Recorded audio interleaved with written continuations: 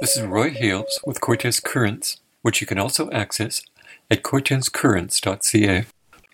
The Friends of Cortes Island, or FOCI, was something talked about in the past tense when Dolores Broughton and Don Malcolm moved to Cortes Island in 1987. In the first of a series of podcasts about the origins of FOCI, Broughton talks about the 1990 logging blockade that inspired FOCI's rebirth, as well as an award-winning environmental magazine called the Watershed Sentinel.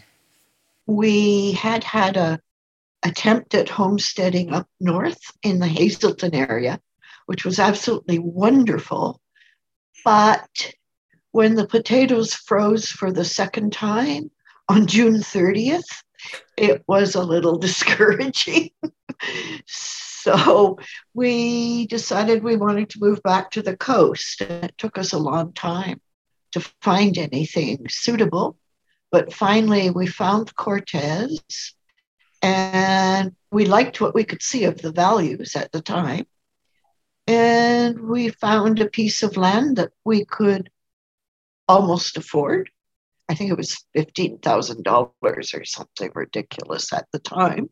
And Bruce Ellingson helped us find it, and that was it. We moved in, started logging.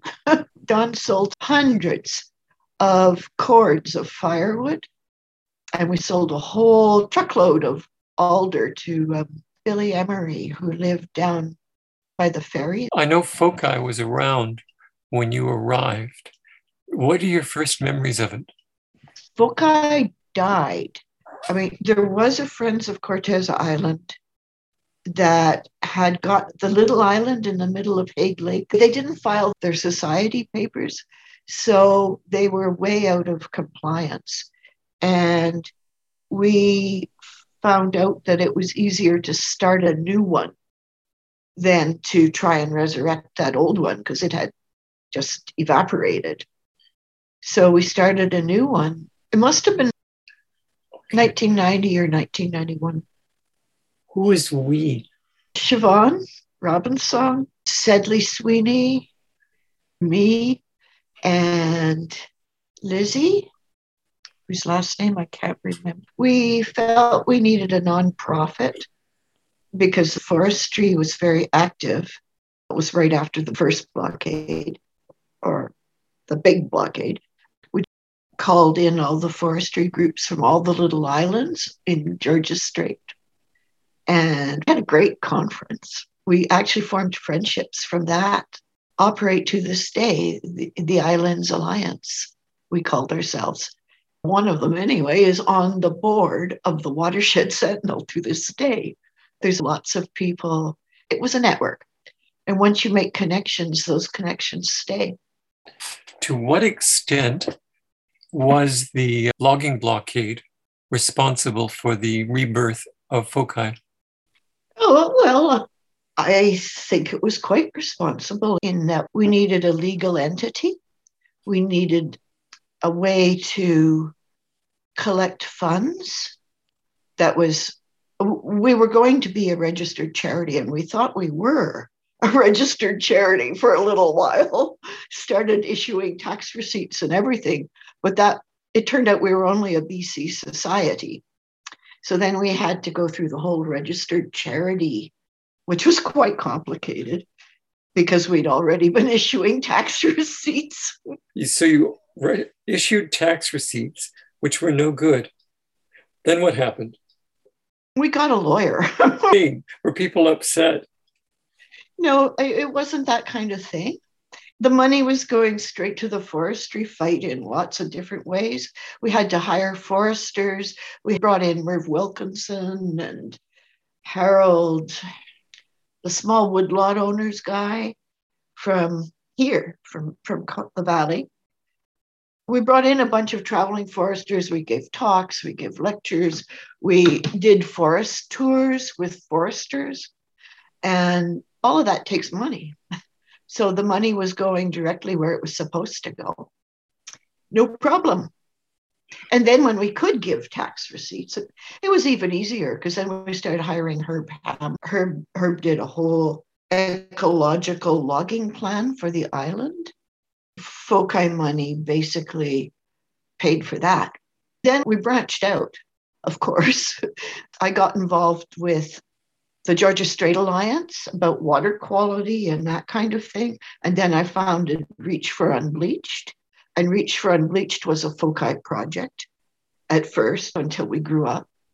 We did a booklet on history of Cortez, and we did a booklet on sustainable living in the Gulf Islands, which was about solar panels and that kind of stuff. We did a lot of work. When are you talking about?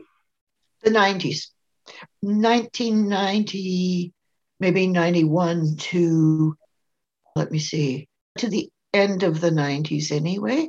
And by then, Sabina was doing the foreshore monitoring to look for consistency of species in a grid of habitats, like a regular scientific monitoring. And then there was the contracts for looking after the parks. None of this is big money. But it was different people doing different things, all coming together under FOCI for funding contracts, because we had a legal structure, tax receipts. I remember one of our first FOCI board meetings before we were a registered charity, and it was going to cost us big money for the lawyer, but someone was paying for us. I remember Siobhan explaining to the FOCI board, Hubert Havilar was on there, Nori from Hollyhock Garden. Anyways, Siobhan saying, so we can become a registered charity and give people tax receipts, and they can deduct their donations from their taxes. And everybody looked at her like, tax receipts? Taxes? The whole board didn't make enough money to pay taxes. It was so funny. But we did it anyway. And it was quite successful. I think it's been a very successful organization. 1991 or 1992, somebody paid for Don and I to take a trip down the California coast. How sweet can that be? We took our van. The idea was to spread the issue about the pulp mill bleaching, because we had to swing the market to recycled or chlorine-free paper. The pulp mills were creating dioxin that was going to close down our shellfish industry. So that was self-defense, really. We went down the coast from eco-center to eco-center to eco-center, all the way down the coast to Northern California. Book publishers were doing a thing called the Catalyst newspaper, which was a free tabloid that they did every couple of months. And they had done an issue on Reach for Unbleached. Everywhere we went down the coast, people said, yes, we know about this because we have this tabloid. And if they didn't, we gave them copies, of course. It was a very interesting time. Broughton remembers some of the steps leading to the FOCI that most Cortes Islanders recognize today. Kathy Smale became their executive director, coordinator. I remember she was working in my house and I trained her. Then Hubert and Roland and some other guys built that little FOCI house, and it was over at Sedley's place, the FOCI office that's at Manson's now. It was built to be moved. But there are several threads to this story, which seems to begin when Mac Blow arrived in Squirrel Cove during 1990. Was everybody in the blockade? I don't remember. There were so many people. At one point, I calculated it was like 70% of the adult population at that blockade at some point or other. Tell me about the blockade. What started it? We'd been having negotiations with Macmillan Bloedel. They owned about a fifth of the island at the time. And we were having meetings and trying to swing them over to selective logging or selection logging or something less than clear cutting and spraying herbicides all over the place. So we were meeting and meeting and meeting. We had some lovely community meetings. Cortes community meetings are a joy in every sense. And I think it was the day before Earth Day, Macmillan Liddell announced they were going to start clear cutting. Well, we hadn't done anything on the island for Earth Day that year. So that was a really good day to announce that you were going to start clear cutting. These guys had no PR sense. It was going to be a big clear cut over by Squirrel Cove. And the Klahoose was not in favor of having a huge clear cut right above their village. Most of the loggers were from off island. That helped a lot. But everyone was there, and we were up on the hill where they had just started to do a little bit of cutting. And we'd stay there. The loggers would try to come in, and we'd turn them back. People took their kids out of school to come to the blockade. And most of the time, it was kind of fun. It got dreary because it rains. But it was fun. Then Mac Blow started negotiating, and Rex Weiler was doing the negotiating for the Forest Committee. I think he was down in the old band hall, but I can't quite remember. Anyway, he'd talk to Mac Blow, and then he'd come back up the hill and say, okay, don't budge. I've told them you're not budging. Don't budge.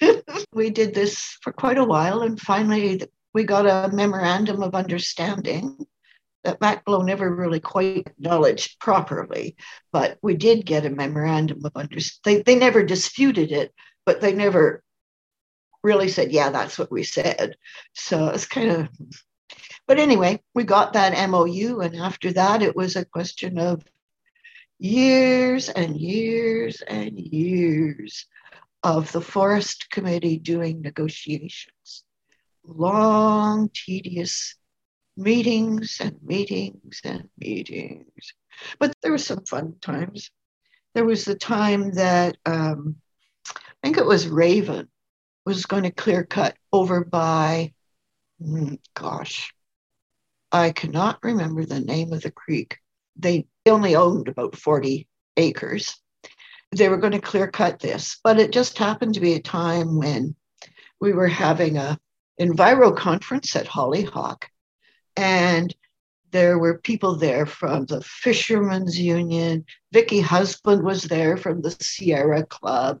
So we did this big thing where those bigwigs came over, and when the Raven Foresters were coming, and they went like, what the hell Sierra Club and the Fishermen's Union doing on Cortez? So they were there throwing their stuff around. And was it Linnea, or was it the Klahoose Fish Guardians and the Linnea kids decided it was exactly the right day to release their fry into the creek? So they did. And all of the buses there with all these little kids. And then the chief of Klahoose at the time took the forester for a little walk and said, look, that tree is actually in the creek. You can't do this. So altogether, it was a smashing success. That was another one of the Cortez circuses, right? Now, where are we with FOCI in this? FOCI had nothing to do with that. You asked about forestry. Okay. The activist side was up to the Forest Committee. There was quite a clear definition, because FOCI by then was a registered charity. And there are things registered charities can't do. You were in both from the sound of it. Yeah. I was the communications person for the Forest Committee. And I was doing a regular newsletter, which was distributed free in all the mailboxes on Cortez, which wasn't always that well received. I mean, a lot of people said, gee, Dolores, thanks for the fire starter. But we kept doing that because we didn't have Cortez radio. We didn't have the communication tools that Cortez has now. I was doing a newsletter from the Forest Committee, and local artists. I remember Brig was doing some artwork. Lots of people were doing artwork, and we interviewed a lot of the old timers in that newsletter. And some of the old timers would write us letters saying, you guys don't know what the hell you're doing. You're crazy. And we'd publish them because ethical, although some people didn't understand why I insisted on doing that, but we did.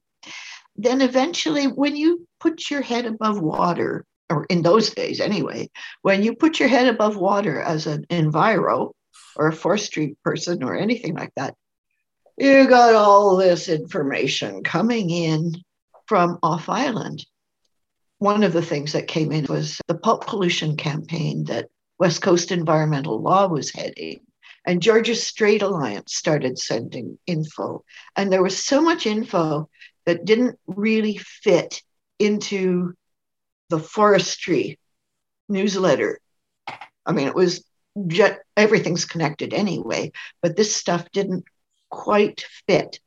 So Don and I spent all of Christmas and New Year's thinking we should start a magazine, because the magazine can carry all of those subjects, which I wanted to share with people and which were quite relevant, especially the pulp pollution.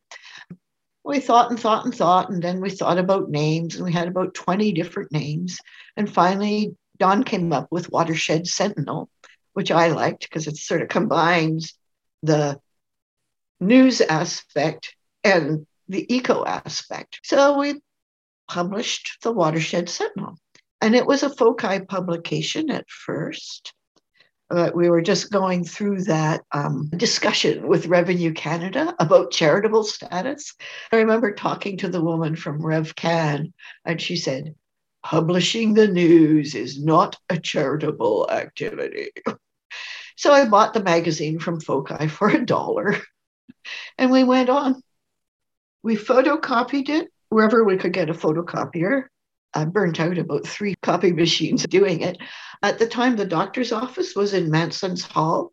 So after it was closed, we'd go in and put all the stacks of paper on the examining table and collate them there. Truda was a really big help with that. And Gloria, York, and people were so helpful. Eventually, we started getting subscriptions from off island. Ruth Masters here from the Valley was one of our very first subscribers. And Merv Wilkinson subscribed, and people started subscribing. So then eventually we went to a web press in Victoria, and gradually, over 30 years, we finally became the magazine we are now. All we had was labor. We didn't have any money. We didn't have anything. So that's how we developed as the Watershed Sentinel you know and love today. Broughton and her partner were forced to move to Courtenay in 2007 for medical reasons, but kept working with Cortes projects. I did a lot of work around the recycling and the free store and all of that. Put a lot of effort into that and a lot of grant kind of things, because FOCI had the structure to be able to accommodate all of those kinds of projects, whether it was forest inventory or foreshore or recycling. So it sort of worked as a hub for all of that stuff. So let me see. So 2010, 2012, I came back even after I had moved once or twice to the FOCI meetings. There was one really embarrassing meeting where they were reading out the early minutes of FOCI, like the beginnings of FOCI, and they read the first minutes. And they said, note, the backup files are in Dolores's outhouse. Oh, no, they were in a tin can. Well, because of fire, right? Right. There was no internet cloud. There was no internet. To this day, every FOCI member receives a free subscription to the Watershed Sentinel. This is Roy Hales with Cortes Currents. Goodbye.